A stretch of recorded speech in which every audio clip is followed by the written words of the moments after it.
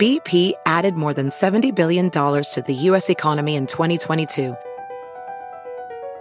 Investments like acquiring America's largest biogas producer, Archaea Energy, and starting up new infrastructure in the Gulf of Mexico.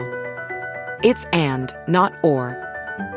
See what doing both means for energy nationwide at bp.com/investing in America.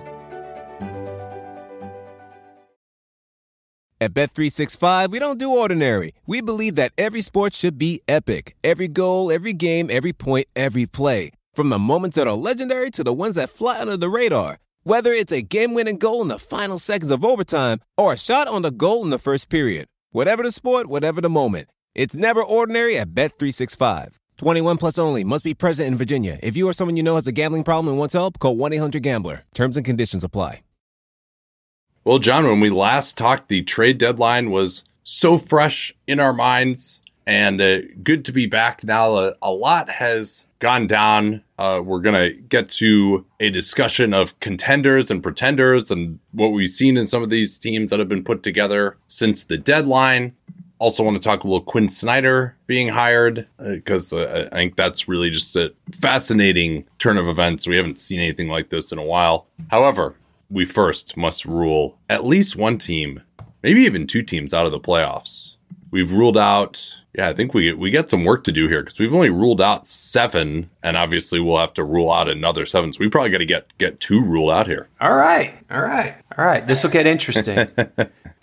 It will get interesting because there's some injury issues. I think we've certainly eliminated the low-hanging fruit, and also maybe some higher-hanging fruit that shouldn't have been eliminated, but to recap, you and I have eliminated the same teams in the same order so far. Perhaps that will change this time. OKC, Houston, Detroit, San Antonio, Charlotte, Orlando, and Indiana. Last time we did this was February 1st. So much has changed since then. Would you like the first pick or the second pick? I'm gonna pick first. I'm gonna knock out the Chicago Bulls. And the reason I'm going to knock them out is because Washington winning that game last night in Atlanta was actually kind of huge. Their remaining schedule is so easy that I just think they're going to be very difficult to catch from behind. And I don't really see a pathway for Chicago after losing that game to Toronto to catch the Raptors or to catch the Hawks. So you ask yourself, who are the Bulls going to catch? Like, who is the team they're going to reel in while they're playing the way they're playing? And I don't have a good answer for that. And so I think they could actually still play relatively well maybe over these last 20 games. They're 28-34. Maybe they get to if they get to 39 wins, let's say, with an 11-9 finish, that's still probably not enough. I think Washington beats that. I think Toronto, Atlanta beat that. So I'm going to knock out the Bulls. That's an interesting call. They are at 34 losses right now. Everyone else, unless you want to count the Pacers as a team competing with them, is at 32 or fewer. You mentioned the Wizards' easier schedule, the loss to the Raptors last night, and obviously the Wizards would project as the 10 seed right now. So, and then if you're going to talk about the Bulls getting to the 8th seed, which is kind of where you need to be to feel pretty good about making the playoffs. I mean, you've got a puncher's chance anytime you make it into the play-in. Although worth noting that no 10 seed has ever won a game, although we're got a small sample size there. So yeah, I mean, for them to even get up to 9, having to pass 2 teams does seem unlikely. I think though, I'm going to change up here. Okay. I think I'm going to change up. I might go to the other conference, and I'm going to eliminate the Utah Jazz from the playoffs. Yes. They may even make it in to the play-in. That's not impossible to me. Correct. Although their loss to the Spurs last night at home was not amazing. Having seen this team, and we'll see whether Colin Sexton is able to come back and be effective, but their lack of shooting and lack of passing is definitely a problem, and they just don't have. They've got a lot of bad players in their rotation right now, which they did. They didn't all year, but then after the trade deadline, It's like, okay, Simone Fontecchio, here we go. I mean, I've got more hope for him than some of the guys that they have. I mean, like he at least made shots in Europe, right? Like he hasn't yet in the NBA, but maybe he can find the range. How many game-winning dunks have there been this season? Simone Fontecchio as one of them. That's true. So that's true. And yeah, the Jazz are 31-32, but everyone else in the West is going to be really trying hard. And I think because they're very inexperienced also, and I think if you did get into a one-game situation like the Bulls, you could construct a narrative, right? Like we're eliminating two teams, so I'll probably have to just do the Bulls after this anyway. but I would, I want to preserve the order, and I think the Jazz, even if they get there, it's just to win. Like they're definitely not going to get into the top 8. You would think to have home court. I mean, that seems almost impossible with some of the firepower that's ahead of them.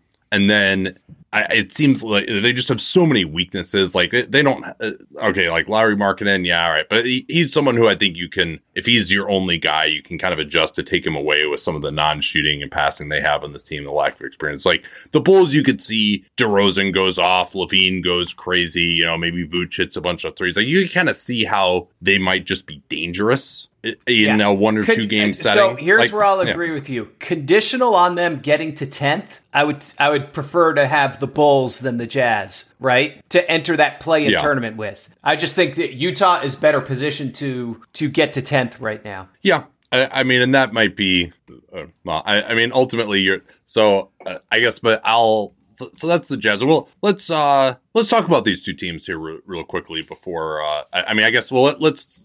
Were you going to go Jazz with your next pick? I guess the Jazz were going to be my next pick. Yes, only other plausible pick for me that I thought about was the Lakers, but I still think there's this puncher's chance of like they get LeBron back and and they're the 10th seed and they play 2 games and then they make it. Well, you know what though, man. I mean, the Blazers are right in it for me too, though. I mean, their team is basically Dame right now. Oh my goodness! Some of these lineups, right? Jeremy Grant. Yeah, and you're just like, I mean, maybe they could just be better defensively because they're playing like Thibault now and some of these groups and stuff. But they just have a lot of like no Simons. But when Dame is off the floor, they're going to be miserable. Like the fact that Simons. Oh, those Keon Johnson minutes at the backup point guard. Woo! Yeah, particularly because they have like literally no replacement for Simons either. And I mean, you never want to count out Dame in like a 1-game situation, but I mean, I guess I'm just like, do I really, like the Lakers also could fall out of it, you would think, and especially AD not playing tonight is not particularly encouraging, and like no Russell either. Like they have so many injury issues, but they at least have like enough depth with NBA players. Like I think they can defend in most of their groups now. So, I mean, and for Chicago, you could like they're in 11th, right? If one of the teams above them like suffered some injury issues, I could also just kind of, I mean, I guess they are 7 games behind the Nets at this point. The Nets don't. I know. That's funny you say that. I looked at them potentially catching Brooklyn, and I was just like, nah, there's too much ground to make up. Yeah. I think the Nets will play a little bit better than they have been recently. So, yeah, all right. I'll knock out the Bulls, particularly because I think we only have time to discuss 2 teams anyway before we get into our other stuff. So, do you want to talk? Let's talk Bulls first here and just where they are right now as a team. I think they have no tanking incentive right now because of the Orlando pick, but I think they need to think really hard about what they are and where they're going after this season. Should they trade DeRozan or LaVine?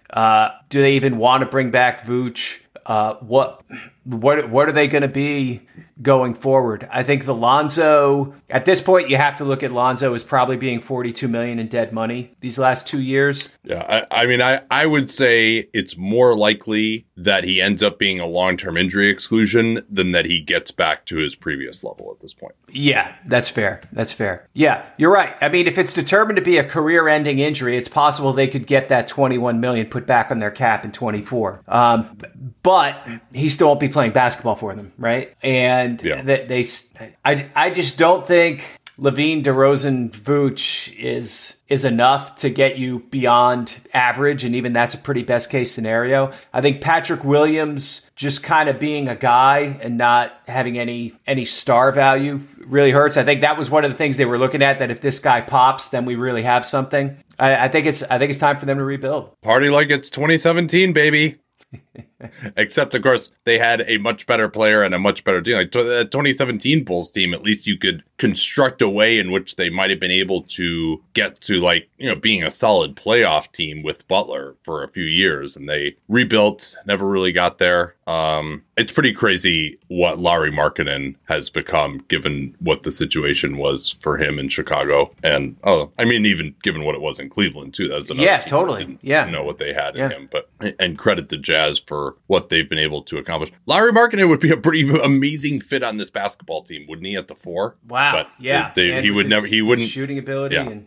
But he wouldn't have gotten the reps, obviously, with the LaVine and DeRozan and Vucevic there. Yeah, it's for the Bulls. It just, you don't really see what the path is to get that much better. I mean, maybe what you could say, John, is like, if they could add a 4 who could shoot and defend a little bit, I mean, they could possibly make a trade. Maybe Patrick Williams could be part of that trade. That might change it, because they actually have been like shockingly competent defensively this year, and I think some of that is smoke and mirror shooting loss. Caruso has been so good at that end. Yeah, I think you need to investigate all options if I were them. I don't know that it's an automatic rebuild, and you'd think, hey, we got DeRozan, we got LaVine, maybe LaVine, he gets a full summer to do something other than rehab. He can get back to where he was a couple of years ago, and now DeRozan is going to fall off a little bit. I think they, re-signing Vooch for, maybe a 2 years, $40 million or something like that, where it's just kind of like, hey, there's not much opportunity cost here. Although I will say, or maybe even they sign him into just a big 1 year deal, the second year non-guaranteed, because they could actually have a bunch of cap space in 24. Yeah. And if Lonzo's still on their books, they could have a bunch of cap space in 24. Yeah.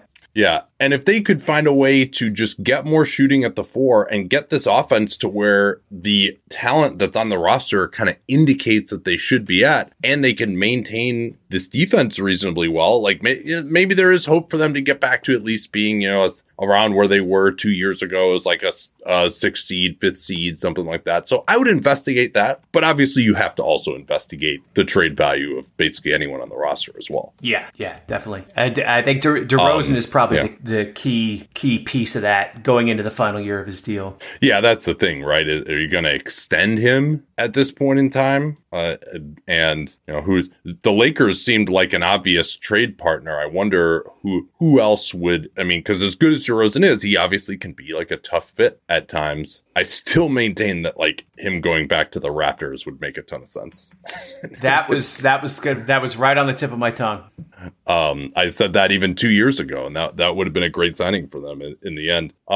So, yeah, I mean, it's got to be disappointing that they cashed in all their chips in the Vucevic move, and then winning one playoff game is going to be the apex of that era. I mean, that is a very tough pill to swallow. Yeah, definitely. They just rushed into it and for no reason, and this is what you get when it's like the same thing with Minnesota. Like when you just jump in too early with a team that isn't worth going all in on. Like, no, you got to keep building for a while longer before you make that kind of move. Yeah, well, and also I think both Gobert and Vucevic, and you could throw DeJounte Murray in here too, they weren't the kind of players that I think those teams thought that they were, at least not going forward. Correct. Anyone who's seen our YouTube videos knows that I don't wear formal stuff all the time. So when it's time to dress up rather than dress down, I highly recommend Indochino. They were the official outfitter of my wedding. I got my tux from there. All my groomsmen got their sport jackets from there as well. I felt really good about having them be the outfitter of my wedding because all of my groomsmen were going to get stuff that they could continue to wear that fit them perfectly. Because when you go somewhere else, you're not going to get something that's made for you. So why not measure yourself in 10 minutes or visit a showroom rather than feeling like you're wearing somebody somebody else's suit that they tried and failed to tailor for you. And not only does Indochino have the suits that made them famous, but now they've got everything. Blazers, pants, women's wear, outerwear, designed and made for you. Hundreds of high quality fabrics to choose from. European wools, linen, cottons, tons of colors, tons of patterns. You can customize things like the lapel, the vents, the pockets, and you'll get a piece that is personalized for you in fit and style. So level up your game with Indochino. Go to Indochino.com and use the code PER. Easy to remember because John invented it. Use PER to get 10% off any purchase of $399 or more. That's 10% off at Indochino, Indochino, Indochino.com. And don't forget that PER code to let them know you came from us.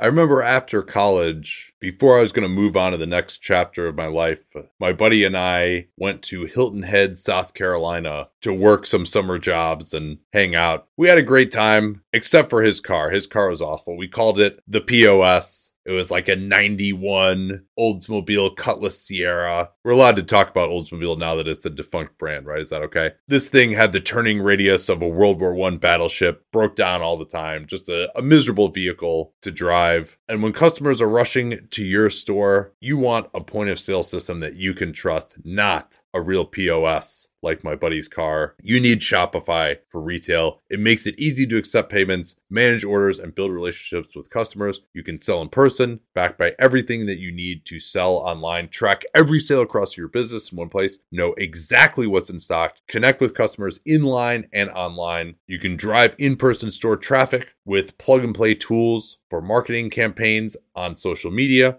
Get great hardware that fits your business, accept credit cards, mobile payments, every other major payment method, all with low fees and transparent pricing starting on day one. Plus, their award-winning help is there to support you every step of the way. Do retail right with Shopify. Sign up for a $1 per month trial period at shopify.com/PER. All lowercase, easy to remember /PER because John invented PER. Go to shopify.com/PER to take your retail business to the next level today. That's shopify.com/PER.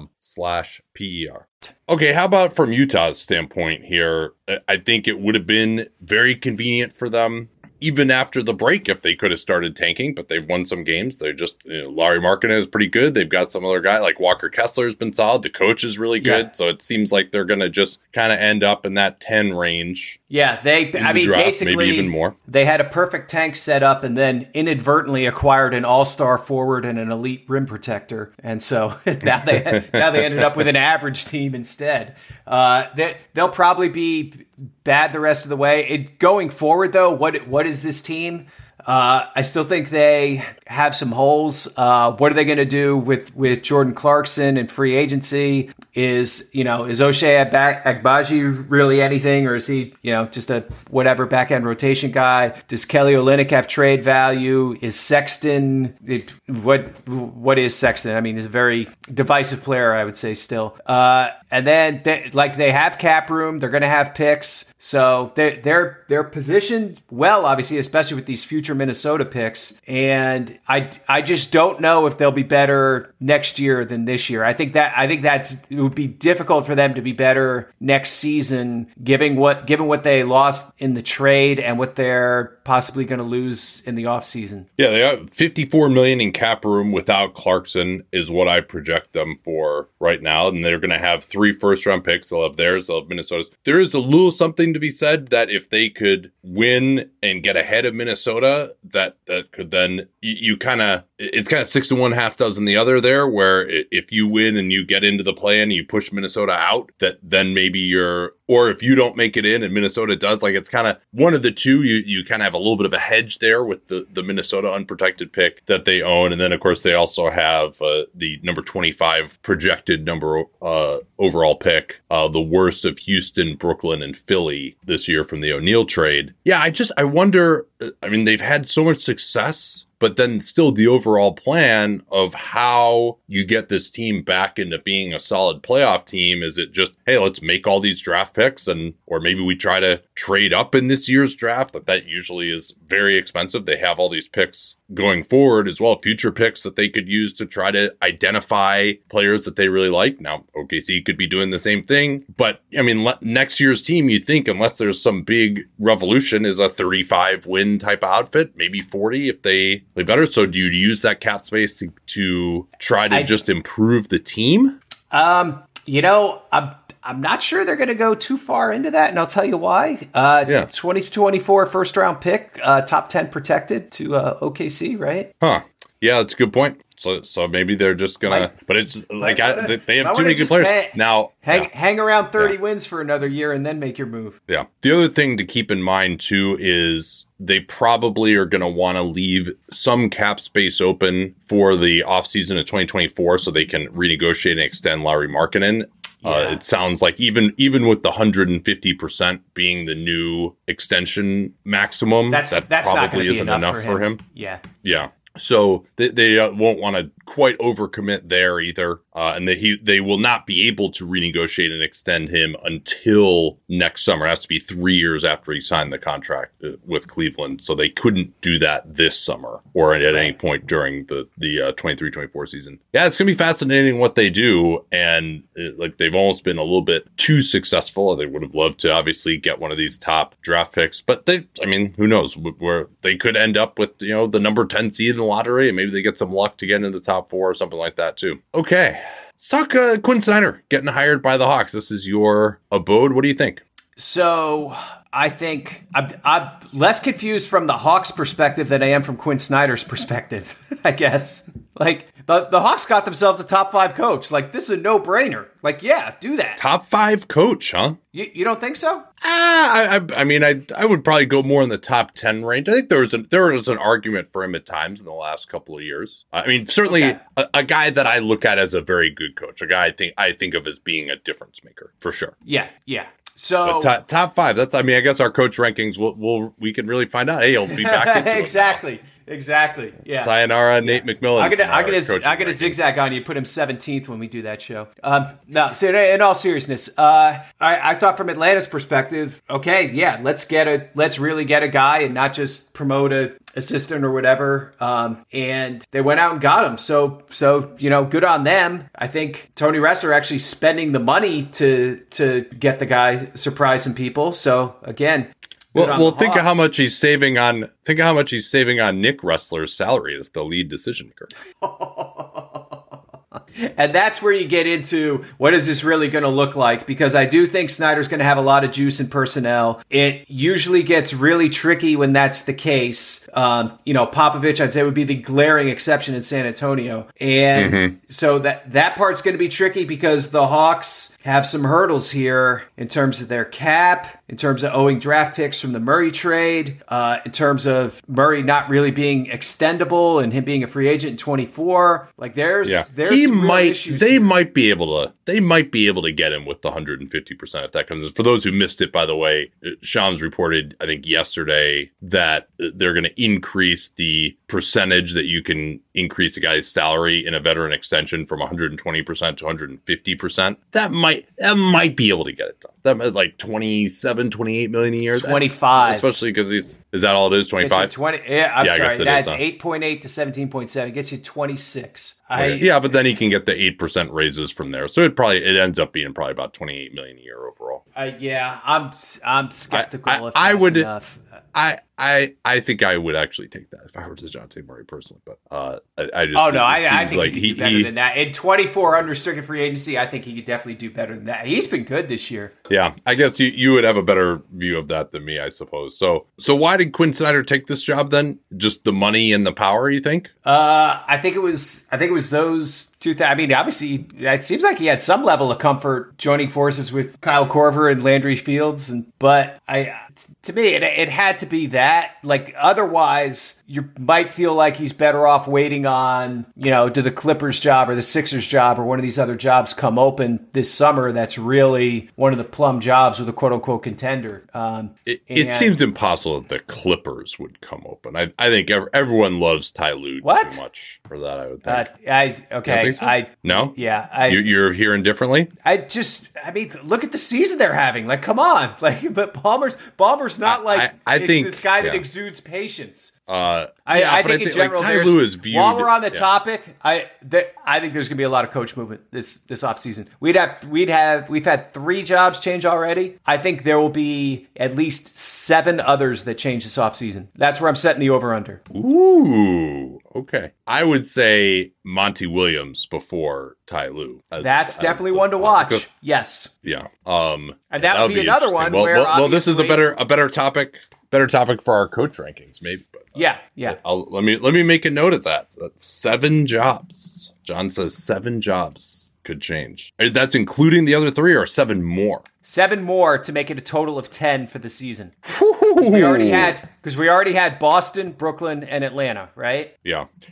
Boston was kind of a weird one, but I guess it did happen. So, but back to Quinn Snyder. Yeah, it seems like, and he won this power struggle in theory with Dennis Lindsey in Utah, and then they immediately brought in Danny Ainge over the top of him. And I think then also the fact that, maybe Quinn Snyder would have preferred in Utah to just continue to try to work with that same group. But obviously Danny Ainge wanted to go in a different direction. I think he was correct in that. And so, without any kind of really long-term established voice, this kind of reminds me a little bit of the Mike Budenholzer situation in Milwaukee. I think Mike has at least, a pretty decent say in personnel, judging by the number of times they've acquired George Hill. So I think, and this is somewhat similar. Yeah, exactly. Although Bud is kind of the George Hill whisperer too, but I think this is somewhat similar in the sense that when Bud came in, it was supposed to be Justin Zanuck, and obviously there were the ownership issues there as well. I mean, it seemed like they couldn't agree on something, but then they went with kind of the inexperienced executive. And yes. But I agree with you with Snyder that maybe he's just really a believer in the personnel that they have, but this doesn't seem to have a lot of upside. I mean, this feels maybe this is kind of bird in the hand for Snyder, and I laud the Hawks for making the offer necessary to get him, because I think he probably would have had better offers, but Snyder didn't know that, and I think he wanted to get back in. Mm-hmm. What do you think, though, in terms of just his fit there, the way he wants to coach, the effect that might have on personnel going forward?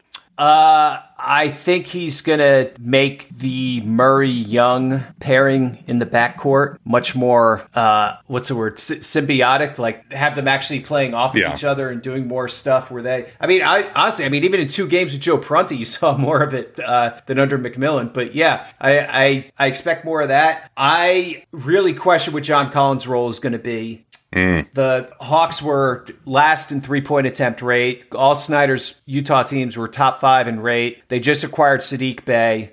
They finished the game last night with Saddiq Bey at 4. I just think that the handwriting is on the wall there, that I don't even know if they're going to be able to move that contract right now or what they can get for him. But as long as Collins can't shoot, and he's still, we've talked about this before, ever since he hurt the finger, he hasn't going to be make anything. The Wizards, right before he came out last night, they left him wide open from the 3-point line, and he clanged that thing. I just don't see how you can become more 3-point oriented with this Atlanta team and leave Collins in the mix as a heavy usage 4. Like you're almost better off moving him to 5 and trading a Kongwu, right? And alternating between Capella and Collins at 5. Yeah. Or maybe trading Capella as well. That's another thing that could maybe happen. John Collins, I think people just don't realize how much he's fallen off. And yes, you could say, he's dispirited or whatever. And it's like, well, he's not shooting 25% from 3 because he's depressed, right? Generally my default is you are what you're putting on film, and he hasn't done as much as an offensive rebounder either. So he just really is. And he's been de-emphasized, but that's part of it is because he hasn't merited those touches the way he used to. Yeah, and we saw this with Snyder before. The big pain point between he and Dennis Lindsey was Lindsey wanting to go with Favors and Gobert, and Snyder would have to start those guys, and then he would put in Jay Crowder or whoever it was, and never go back to that after the beginning of the half. So I think we're going to get to that point pretty quickly here. And the Hawks are like, oh, we're not going to just dump John Collins. Actually, that's probably what's going to happen. Yeah. Yeah. But it'd be interesting. And now he at least has a chance to evaluate this group before he makes his requests to the front office. Exactly. Yes. Already $7 million over next year's tax, by the way, Atlanta. I mean, theoretically, they could cut that number a little bit. Like, I'm sure Vit Krejci will not actually be on the roster next year, but those roster spots still need to get filled, though. So it just comes right back on their books. So they got to cut money somewhere, basically. You know, it would have been a great, hey, this guy's on this team now. Bruno Fernando back in Atlanta. Yes. He, at least for another 20 games. I mean, are you sure it's going to be 20? What? Oh, in terms of just like they actually make the playoffs? No, in terms of like they're not required to keep him on the roster the rest of the year, you know? Yeah. Across America, BP supports more than 275,000 jobs to keep energy flowing. Jobs like updating turbines at one of our Indiana wind farms and producing more oil and gas with fewer operational emissions in the Gulf of Mexico. It's and, not or. See what doing both means for energy nationwide at bp.com/investing in America. At Bet365, we don't do ordinary. We believe that every sport should be epic. Every goal, every game, every point, every play. From the moments that are legendary to the ones that fly under the radar. Whether it's a game-winning goal in the final seconds of overtime or a shot on the goal in the first period. Whatever the sport, whatever the moment. It's never ordinary at Bet365. 21 plus only. Must be present in Virginia. If you or someone you know has a gambling problem and wants help, call 1-800-GAMBLER. Terms and conditions apply. Okay, let's talk a little contender or pretender here. You wrote about this. I didn't look at it yet, but I know since it's percolating in your mind, wanted to talk about it. And let's just put like 3 minutes on the clock for each of these teams. And basically, the way I want to define it is we wouldn't be shocked if they got to the conference final. So that to me is a contender. Once you get into the conference finals, you're probably pretty happy. I don't think anybody is getting fired if you make it to the conference finals, unless it's just a complete meltdown or something like that. That's for basically any team this year. I think that would be considered a successful season, maybe with a couple of exceptions. So I'll give you the first pick here. Let's put 3 minutes on the clock. We want to discuss first contender or pretender. All right. So the Celtics and Bucks are obviously contenders, right? We don't need to talk about them, right? No, we don't. And those to me are the two teams I look at right now that have established being a quality team on both ends. And the Bucks have had their difficulties, but I think they have enough offensive talent. They have Giannis. Like there are things that are very difficult to stop. Hopefully they'll shoot it better from three. Obviously the Celtics are a good two-way team. So those to me are the only teams where I'm like, all right, I feel pretty good about their playoff offense and defense. Everyone else I got question marks about.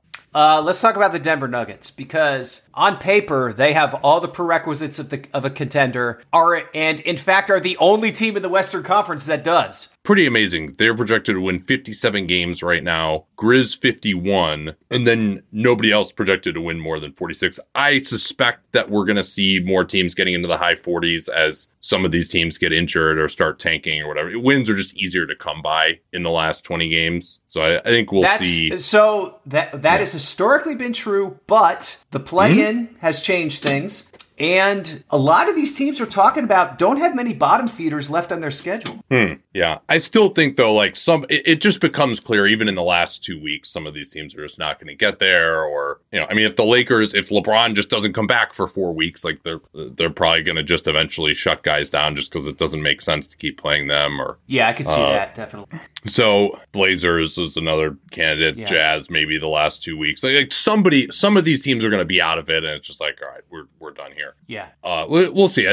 Maybe you're right that it's different this year. April basketball finds a way to suck.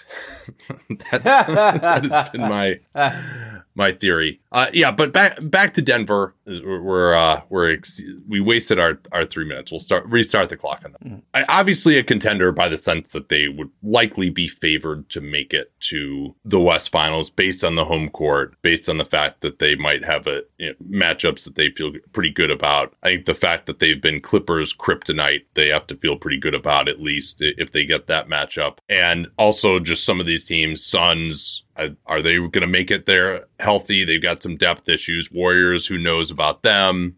Mavs don't have any depth either. I would probably favor the Nuggets or the Grizzlies or Kings. So I think they got a decent chance of making it. So by this definition, they are contenders. I wouldn't be shocked if they won the NBA championship, but I would still be surprised just because it's so hard to simply outscore teams 4 series in a row. I feel like I would be surprised if they actually won the championship, but I would not be surprised to see them in the finals. And it'll depend a little on how the bracket lays out, I guess, too. But they're going to have, Denver's home court advantage is a little more severe than some other teams, too, and they'll have it in every series. And I was talking to somebody about this week because I was talking about the concerns about Jokic and the playoffs and just going to put him in pick and rolls. And basically this person's point was, who gives a shit? They're going to score on every play.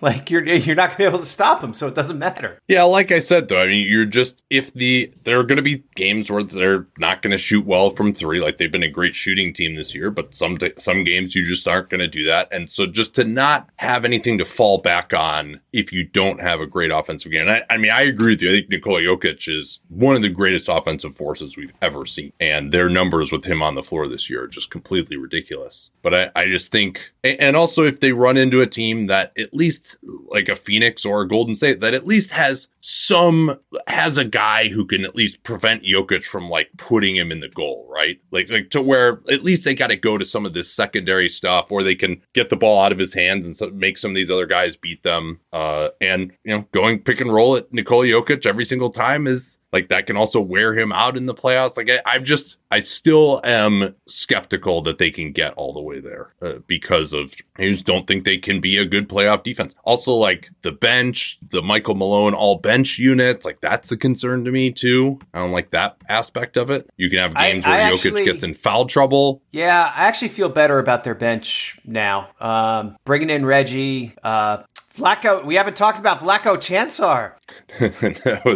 There was a great call by your buddies in Memphis where Ja Morant blew by Čančar and he called him no chance Čančar. He's actually not bad defensively, but that was no, he's not going to be able to slide his feet with Ja Morant. Memphis Grizzlies, contender or pretender? Yeah, I vacillate on these guys. It's not that they're disappointing exactly, but they haven't really leveled up from where they were a year ago. And the bench isn't as strong, which isn't going to matter in the postseason. And that's one of the reasons they're going to win fewer games this year. But half-court offense, shooting, like they feel very schemable when you get to a playoff series. I worry about that a lot with them. Probably not in the first round, but when you get to a second round series, I worry about that a lot with them. That I just don't know if they're going to be good enough to get out of a second round series against a good team that can just scheme for what they do every single day. I'm very concerned about their lack of two-way players and reliable players. We've talked about that before. Yeah. I do think that Ja, although he himself has not been incredibly efficient this year, I do think that he is good enough to really be a problem for teams in the playoffs, that gives their offense at least some kind of a baseline. And obviously they can still run, they can still offensive rebound. Like that gives you something. I don't think their offense is just going to be terrible in the playoffs as long as everyone is healthy. And I think their defense is easily the best in the West. Like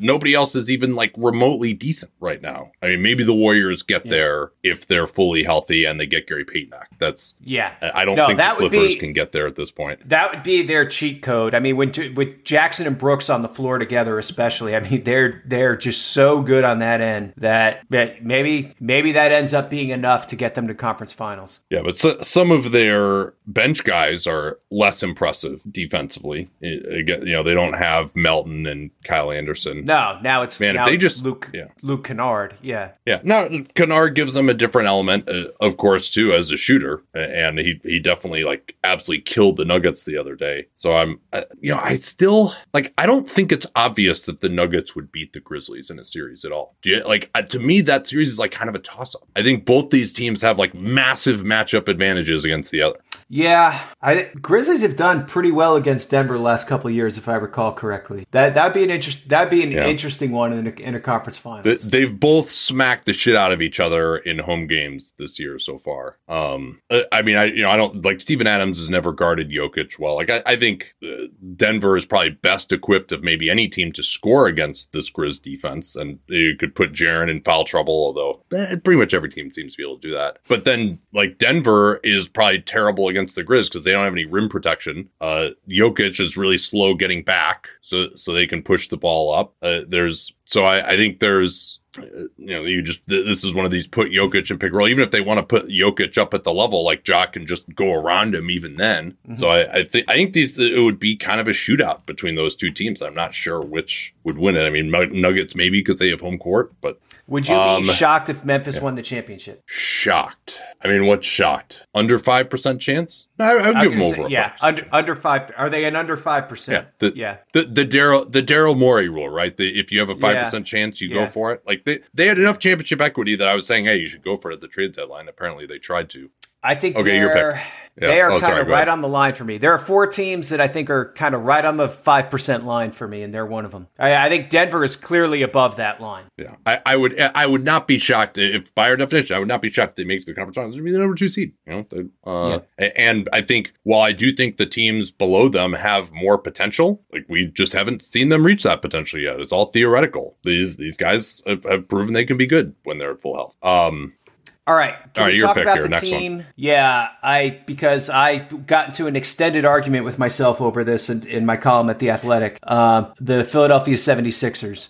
As far as making it to the conference finals, I would consider them contenders. I would say clearly with that, because then you're talking about winning. I think they would be a heavy favorite in a 3-6 series, and then you're talking about winning one series against the Bucks or Celtics. Yeah, I'd sign up for that. I like their matchup against the Bucks much more than the Celtics. I agree with that. Why do you say that? I mean, I'm probably overreacting to the last game I went to, but to see Tatum having, if not the worst game of his life, certainly something for the short list, and Philadelphia still unable to beat them at home, I guess was kind of eye-opening to me. Yeah. Tatum has a lot of worst games of his life, by the way. I mean, he can go crazy, but I also think he is kind of a lower floor player than a lot of these superstars are. He'll have more games where he just looks really bad than say a Luka or something like that. Yeah. But all right, yeah. So this is the Sixers. What do we not like about their matchup against the Celtics, and what do we like against the Bucks? Celtics, I thought, were able to hurt them with the 3-ball from the bigs. I mean, the Bucks would probably try to do that with Brook Lopez, but I just think you worry about that maybe a little less. Yeah, I mean, the Bucks they kind of play, I mean, they don't play 5 out because of Giannis, number one, but number two, they don't have the level of ball movement and shooting and kind of the handoff game. They're not beating you with cuts to the rim or quick hard drives the way that a Boston is. And I think that's what really can kind of stress out not only Embiid, but also Harden. The Celtics are just much better. Yeah. Or Maxey. The Celtics are in a much better position to play mismatch basketball than the Bucks are. And that I think is a big problem for the Sixers because they have a lot of mismatches to exploit. Yeah. Yeah. I mean, they're another one when you talk about the lack of two-way players that I think they get hurt by that. And yeah, they're better than they were last year, but they still, James Harden and Maxey are issues. Yeah. And then, so what happens? They end up starting Melton, but he's a good player. I don't know if he totally fits with that group either. They kind of could use a real number 3 guy, and Tobias Harris isn't really that guy anymore, I don't think.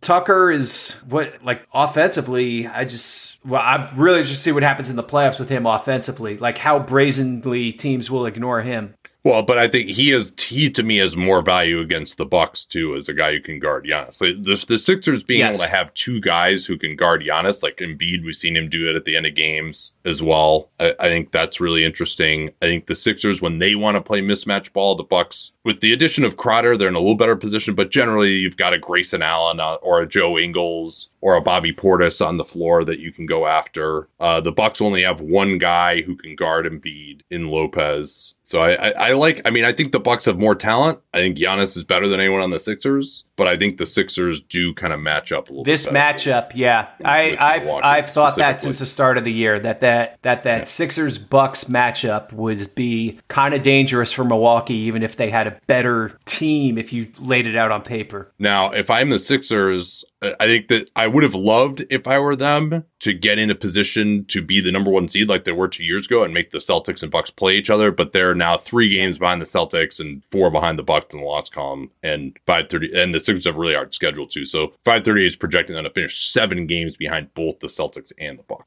Yeah. I think Philly only has 7 home games left, and they do. They're going on a 5-game road trip right now. They play Miami again tonight. Like it gets pretty tough from here. I also, if I'm the Sixers, I want no part of the Miami Heat in the first round. I mean, I just saw Miami beat them and just kind of bore them to death, so I sort of understand that, but I just don't don't think Miami has enough talent to beat them in a 7-game series. Maybe not, but I know what happened last year, and even with the addition of Tucker and Melton, I don't want to be going up against a team that's just like clearly going to play harder if I'm the Sixers. Like Bam is going to outwork Joel, and Jimmy Butler is going to outwork. They might want to miss the playoffs then, Nate.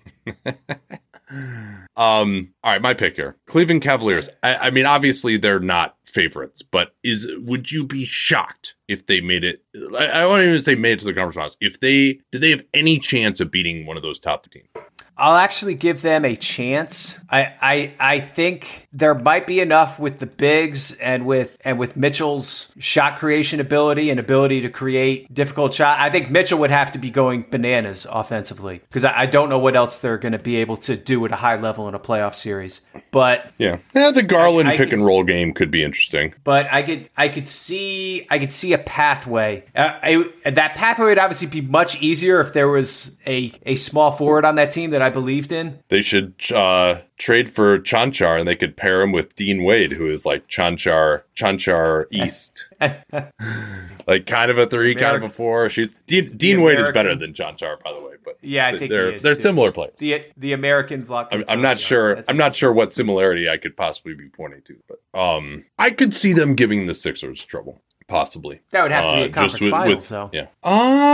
It would have to be a conference finals. Yeah, because if there's the 3 and 4, I mean, the Knicks only 2 games behind the Cavs in the loss column. Unless Cleveland drops to 6. But I mean, if Cleveland's bad enough the rest of the way that they drop to 6, I'd have a hard time turning around and picking them to beat Philly in the first round. Yeah, that's true. I guess they would be on the other side of the bracket regardless. Yeah, or I mean, I guess there's the possibility the Cavs could be the 3 and the Sixers could be the 4 as well. That is still on the table because of Philly's schedule. Yeah. If the Knicks make it to the 4th seed, I can't wait to pick them to lose Game 5 at home under Tom Thibodeau and lose the series 4-1 to the Cavs.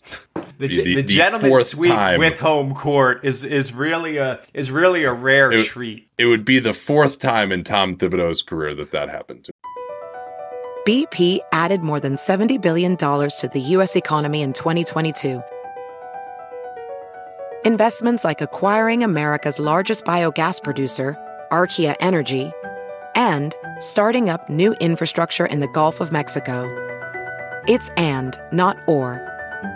See what doing both means for energy nationwide at bp.com/investing in America.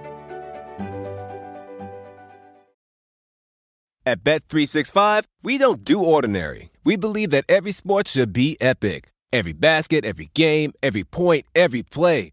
From the moments that are legendary to the ones that fly under the radar. Whether it's a 3-pointer at the buzzer to tie the game or a player that goes 2 for 2 at the foul line. Whatever the sport, whatever the moment. It's never ordinary at Bet365. 21 plus only. Must be present in Virginia. If you or someone you know has a gambling problem and wants help, call 1-800-GAMBLER. Terms and conditions apply. Okay, next pick here for you. That would be amazing. So Phoenix Suns. Yeah, what is this team? KD is going to debut tonight. I mean, obviously, by this definition, we wouldn't be shocked if they got to the conference finals. I think their upside is close to where everyone else sees it. I just see this whole endeavor as much riskier from both a health and a depth standpoint and a defense standpoint too than I think a lot of people are viewing. I agree. This team has more warts than I think people would acknowledge, and so my default is that they're a contender. I want to see it these last 20 games and kind of see what it looks like with Durant out there. And the other part people forget what kind of condition his knee's in. But I'll default to that, especially in this West. I think historically getting to 3 versus being in the 4 or 5 matters a lot. I think the Suns have a pretty clear pathway to get to catch Sacramento for 3, especially still playing them twice. And I think that would help them a lot. And if you're then going through the bracket, playing a 6 seed in the first round, playing Memphis in the second round, I think that's a much easier pathway. Who is the 6 seed? Who is the 6 seed you're talking about them playing exactly? Whoever they'd be playing. It looks like maybe Dallas or the Clippers or Golden State. I mean, that's I don't love any of those matchups for them as being like easy, typical 3-6. I think we got some paper tigers going on. Okay, but right, we will talk more. So, I think one of the nice things about acquiring Durant for Phoenix is now the fact they don't really have a reliable backup point guard doesn't matter anymore because they've got the 3 ball handlers. You can kind of keep 2 of them on the floor at all times. If you got Booker and KD, you can just play Landry Shamet or Damian Lee as your other guard, and you don't have to worry about. I think they'll play Cameron Payne.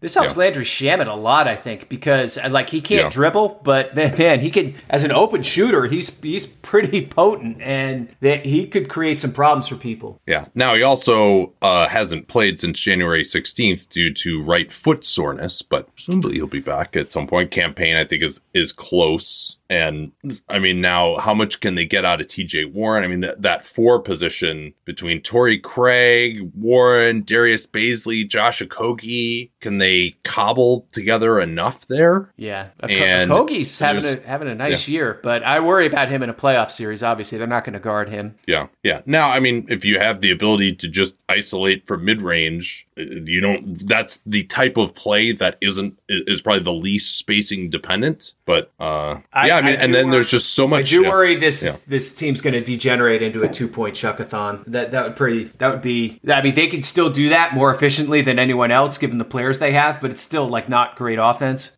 Yeah. And Chris Paul is going to need to make some spot ups, which he's been doing a little more this year. I think there's a lot of pressure on DeAndre Ayton defensively right now, and a lot of pressure on KD defensively. I think they're kind of average as a playoff defense, but there are a lot of teams that are pretty average as a playoff defense in this Western Conference. Absolutely. But yeah, I mean, obviously they can win the championship. Otherwise, I would be surprised. I think just maybe next year they can get a little more reinforcements, but particularly if they went up against a Milwaukee, I think that it would be even a Boston too. I think Boston could switch and just get them into just taking a lot of difficult shots, and they have one guy who can guard Giannis, and that's Ayton, and he doesn't even do a good job. So I could see I like their chances better in the West than I do in the finals. That's for sure. Absolutely. So I guess we're into another team where you're saying wouldn't be shocked in the conference finals, wouldn't necessarily be shocked to see him in the finals, would be kind of surprised to see him win a finals. So John, the Golden State Warriors, I think, are now a season best 2 games over 500. So this is the last of the kind of 4 teams that I'm on the fence on about are they a contender or not. And well, they did this last stretch here. They apparently successfully navigated the Curry injury. He's going to be back now within about a week. They came out with that. And Klay Thompson is playing really well. It sounds like they're hoping to get Gary Payton back for the playoffs. Wiggins, that's actually kind of disturbing too. I mean, to have won all these 3 in a row without Wiggins and without Curry, and 2 of them without Draymond Green, I think that's actually pretty big for them. So they could be right in it as far as, being in the 5th seed, 4th seed, not necessarily being in the play. If they're in the play-in, I think any of these teams, if they're in the play-in, like you're just not going to win the championship from that position. It's just too hard.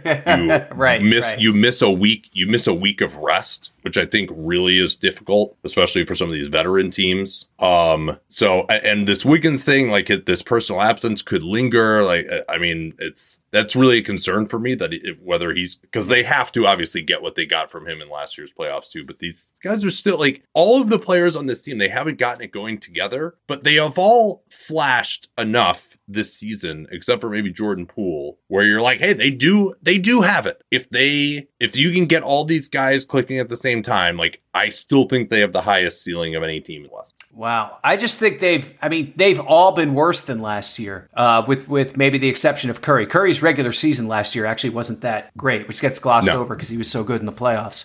I think Clay is playing better now than he was playing. I would actually say regular season, yes. I think Clay in the playoffs, especially in the Boston series, was pretty damn good. Yeah, I mean he summoned like 3-4 games of good defense. I actually think Draymond, compared to where he was coming off the injury last year, I think he might actually be as good as he was last. Like he's actually shooting a little bit. He's finishing okay. Like I think he's actually had a very underrated season. Yeah, I mean, and the Peyton thing is really interesting. And DiVincenzo has been awesome for them, right? Like he's had a really nice stretch here, especially lately. Yeah, because he took a minute to get going, but yeah, he's been good. Looney's had a nice year. Jordan Poole and Andrew Wiggins, I don't think have played at the level they did last year at all. No, not even close. That hurts, and they're blasting themselves out of a really tough spot. Defending champions historically, I mean that is something, and so to me that is the one thing that's left to hang your hat on. Like there's nothing in this year's data that says this is a championship team. Like I'm sorry, it's just not there. What about plus 20 net rating with their starting lineup? Yeah, but that's like 11 minutes. But it's also a group that was really good before this too. Yeah. I agree with you. Obviously, when the overall like the Curry Green minutes are just like whatever, you know. I think with Steph, Draymond, and Clay on the floor together, they're +8. It's not unbelievable, but it's something. Yeah. So I teeter on whether to put them in the contender class or not, and I think the memories of that second Houston Rockets team with Olajuwon and Drexler are still kind of burned in my head. That there is something about teams, the fact that a team. Never underestimate the heart of a champion, John. Well, no, never underestimate the ability of a defending champion, I think, because they've shown that they can succeed in that exact environment. So there is that aspect where I give them the benefit of the doubt and say, okay, if you can make it into the main draw, I might give you, something around 5%. I think as long as they are healthy, especially if Peyton is back, if they're healthy and it's like in a way that it's not like, okay, Andrew Wiggins is clearly a shell of himself. He's missed 2 months. Like he's just not, he's just terrible. Like if they have like anyone looking even close to the way they looked last year, even for like 3 games at the end of the regular season, I will probably favor them in each individual series. It's just going to be a question of, they're going to probably have home court in 0 series, maybe at most, but they could get the 4 seed. We'll see. Yeah, I don't think catching the Sacramento is going to happen, but they could get up to 4. Now Phoenix is going to be a problem too, though. So we'll see. I mean, if that's the 4-5 Suns Warriors, God, wow, that'll be right. But that's part of the problem when you end up in that part of the, when you end up in that neighborhood. Now you gotta play a crazy series just to get yourself out of the first round. Yeah. Although I gotta say, also being the 6th seed, maybe not so bad. Yeah, especially if Sac stays at 3. You see, if Phoenix is at 3, that's I mean, that's what I'm basing it on. And they have a 4-game lead on the Suns right now in the loss column. Again, hard schedule. Suns, you expect them to play better, but Kings are probably still the favorite for that 3 seed. Yeah, Suns would have to win both the head-to-heads, I think. And the Lakers were like, oh yeah, we're gonna win. We're gonna get up to the 6th seed, and then we're gonna play the Kings in the first round. Well, get out of here, man. I had to calm down a little on that. I mean, obviously the Kings, they're going to get no respect here. People are going to be pissed off. They're going to be considered the worst 3 seed since the 06. Oh, come Nuggets. on. The East had some doozies in there, man. Let's not quite go there. As a 3 seed? I don't know, man. I'm like, who's the... that would be interesting to go back and look at.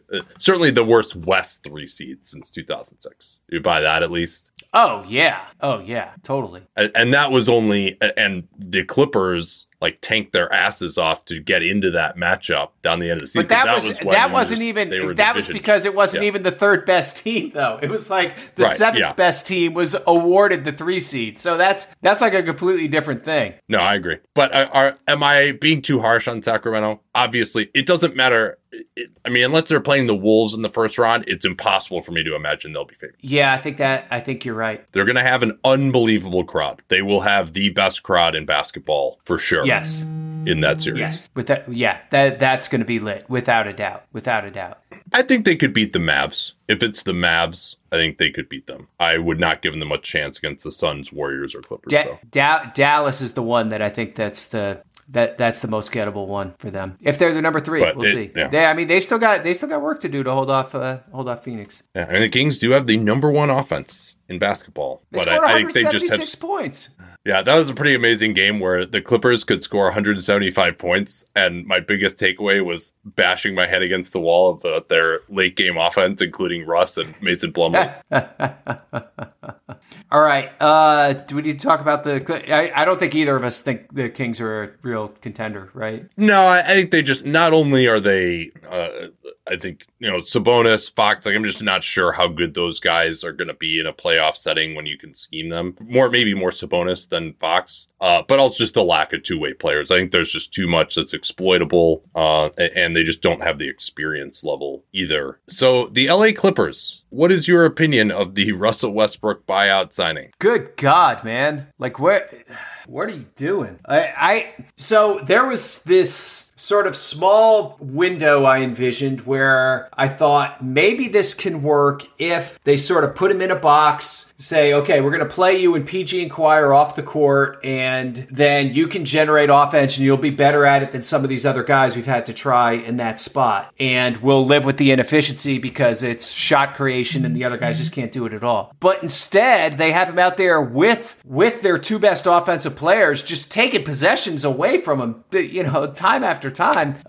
And like it's an act of sabotage almost, right? It certainly seemed like Lawrence Frank wasn't quite on board with the idea. That's a weird vibes coming out, right? Like a lot more enthusiasm from the coach than from the GM on that one. Yeah, and just watching the end of that Kings game where Kawhi Leonard is like 12 of 16 from the field. He's got 40 points with 4 minutes left in the game, and he scores 4 despite playing another full quarter of basketball because they are double teaming him off of Russell Westbrook's man every single time. Yeah. So I think, will they figure it out? They've lost 3 straight since they brought him in. A lot of people say, oh, it's not his fault. He had 17 and 14 in the first game with them. But it's like, here's the thing. Like, a lot of times, Russ, and this would even be the case with the Lakers, it's like, oh, he's playing well. Like, he's earned the right to close, right? So it's like well, he's playing well. Like, yeah, we got to leave him out there. He's also starting, by the way. Mm-hmm. But no matter how well he's played, the chance of him just doing something incredibly dumb or the other team just exploiting his lack of shooting at the end of the game is so large. It's so risky to have him out there at the end of the game. Yeah, I agree. I thought losing at home to Minnesota after those other 2 games was like almost a disqualifying event. Like okay, I'm sorry, I'm done. I can't take you seriously anymore. Yeah, why couldn't he have just signed with the Wizards? It would have been such a good fit with the Wizards. Yeah, it would have been. Well, it would have probably gone a little better. Wizards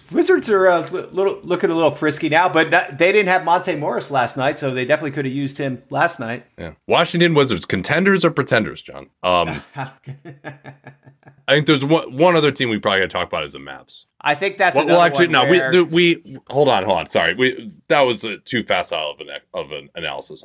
Okay. Kawhi Leonard looks like Kawhi Leonard. Do you agree with me on that? Mostly, yeah. Offensively, yeah. Like I don't know if I've quite felt the awesomeness as much at the defensive end. Right. And then this supporting cast is what it looked like on paper coming into the year was a bunch of good players who could sort of uplift the two superstars that were there. And what it's played as more is a bunch of mildly above replacement players who can't really do a whole hell of a lot on their own. Am I being too harsh there? No, I don't think so. And Eric Gordon has looked awful for them. He's negative 13 in 7 minutes last night. He hasn't looked good on defense either. The Plumlee addition, at least Zubats was back, but I never really quite understood that when they also want to play 5 out. Like Nick Batum continues to shoot the ball well, but he hasn't been the same force he was defensively like back in the 21 playoffs. Yeah. There's the Russ issue as well. Yeah, Covington hasn't played at all. Although I think that's the one that's wild to me. If they were going to play Russ, I actually think Covington's a pretty good fit with him, but they haven't gone that direction. So I'm just, Marcus Morris is looking really slow lately. I'm just not sure these guys can defend at quite high enough of a level to really be a severe threat. Where Kawhi, and it's possible Kawhi might just be the best player in the Western Conference playoffs again. I'm not going to totally rule that out. But, it would take that type of performance, and they also have to defend. Like this, you certainly, no series that this team is going to be in is going to be an easy one. No, I just think it's going to be a easy for them, I should say. Sorry. Yeah. They have a hard time generating easy baskets, and they don't really have a number 3 guy. And there's just I'm out. You're out. You would have them, below the Warriors and the Suns? Yes. Very interested to see what this game at Golden State, no Steph, is going to look like on Thursday. Like that's a big game for them. They need to win that game. Dallas? Yeah, another team that's starting a buyout guy. Like, what the hell, people? Like, how long are they going to do that for? Like, do you think they just had to promise him that to get him in? Like, it seems like it's kind of melting down a little bit there right now. Yeah. They've lost a bunch of close games, so you don't want to overreact too much to that. But yeah, it's another one. Like, okay, I'm supposed to take you seriously as a contender, and you just lost at home to the fucking Pacers with all your players available, right? Like, sorry. Like, and it's not just the one game. It's that game dropped you to 32 and 31. Like, you've had 60 games already where you've disappointed me. So yeah, I at this point I just don't really see it. I think things are getting weird with Kidd. Even with Kyrie there, the secondary options are just, man, it's some weak stuff there now. Getting Kleber maybe back bringing help, but he also, he's 31 now. Like, I don't know if he's at quite where he was 2 years ago. Yeah, maybe having him back, then you can maybe play Wood a little bit more now. That helps you kind of just be competent defensively and just completely kill people off. And that's the biggest thing, is that they just haven't exploded the way you would expect them to so far. And then also the Luka Kyrie fit has been clunky at the end of games. Maybe they can figure out a way to just play better offense. I mean, I don't think they're going to get any better on defense. Like, I think there's still untapped offensive potential here that I'm not willing to rule out yet. Yeah, I mean, they're just hoping to catch lightning in a bottle, basically. And even if Luka and Kyrie click, I just don't think the rest of the team is good enough. Yeah. I mean, they could be the best offense in the Western Conference playoffs, but we just haven't seen that yet. Yeah. They could also, if they're the 6th seed, lose to the Kings in the first round, I think, very easily. Yes, 100%. So I guess for me, I'm trying to embrace the uncertainty here. And maybe it's possible by the start of the playoffs, if some of these teams start playing well, that I'll be able to be more in on some of them. Possibly. I mean, I'm trying to use that 5% bar. Like, I'm trying not to get I'm not saying it's mathematically impossible for these other teams, but it's, let's be realistic about what is likely and what is not. Yeah, I would put Dallas below that 5%. I would say Golden State and Phoenix I would probably have above. Clippers are I probably would have them below, I would say. They have so many of these parts too. Like the Clippers don't know how they want to play. You just added a guy who's maybe the hardest guy to fit around in the entire NBA in your starting lineup. And I mean that's obviously it's fixable to an extent, and that they could go back to playing man, but it's just hard to get excited about them and where they're going. What does the ceiling for that team even look like? I'm just not sure it's really that high, even with Kawhi and PG being there. All right, well, this was fun. I'm glad that we got a chance to go through all these. So we'll see what happens. So we got a big month coming up. We got to look back on last year's trade deadline. That's always fun to do. We got to do some coach rankings, as I mentioned. That's should be interesting. It's not really dunked on until we're dunking on your team's title hopes. Should that be our new slogan? With that, we can wrap up here. Thanks so much for being a subscriber, and we'll talk to you all next time. Till then. Across America, BP supports more than 275,000 jobs to keep energy flowing. Jobs like updating turbines at one of our Indiana wind farms and producing more oil and gas with fewer operational emissions in the Gulf of Mexico. It's and, not or. See what doing both means for energy nationwide at bp.com/investing in America.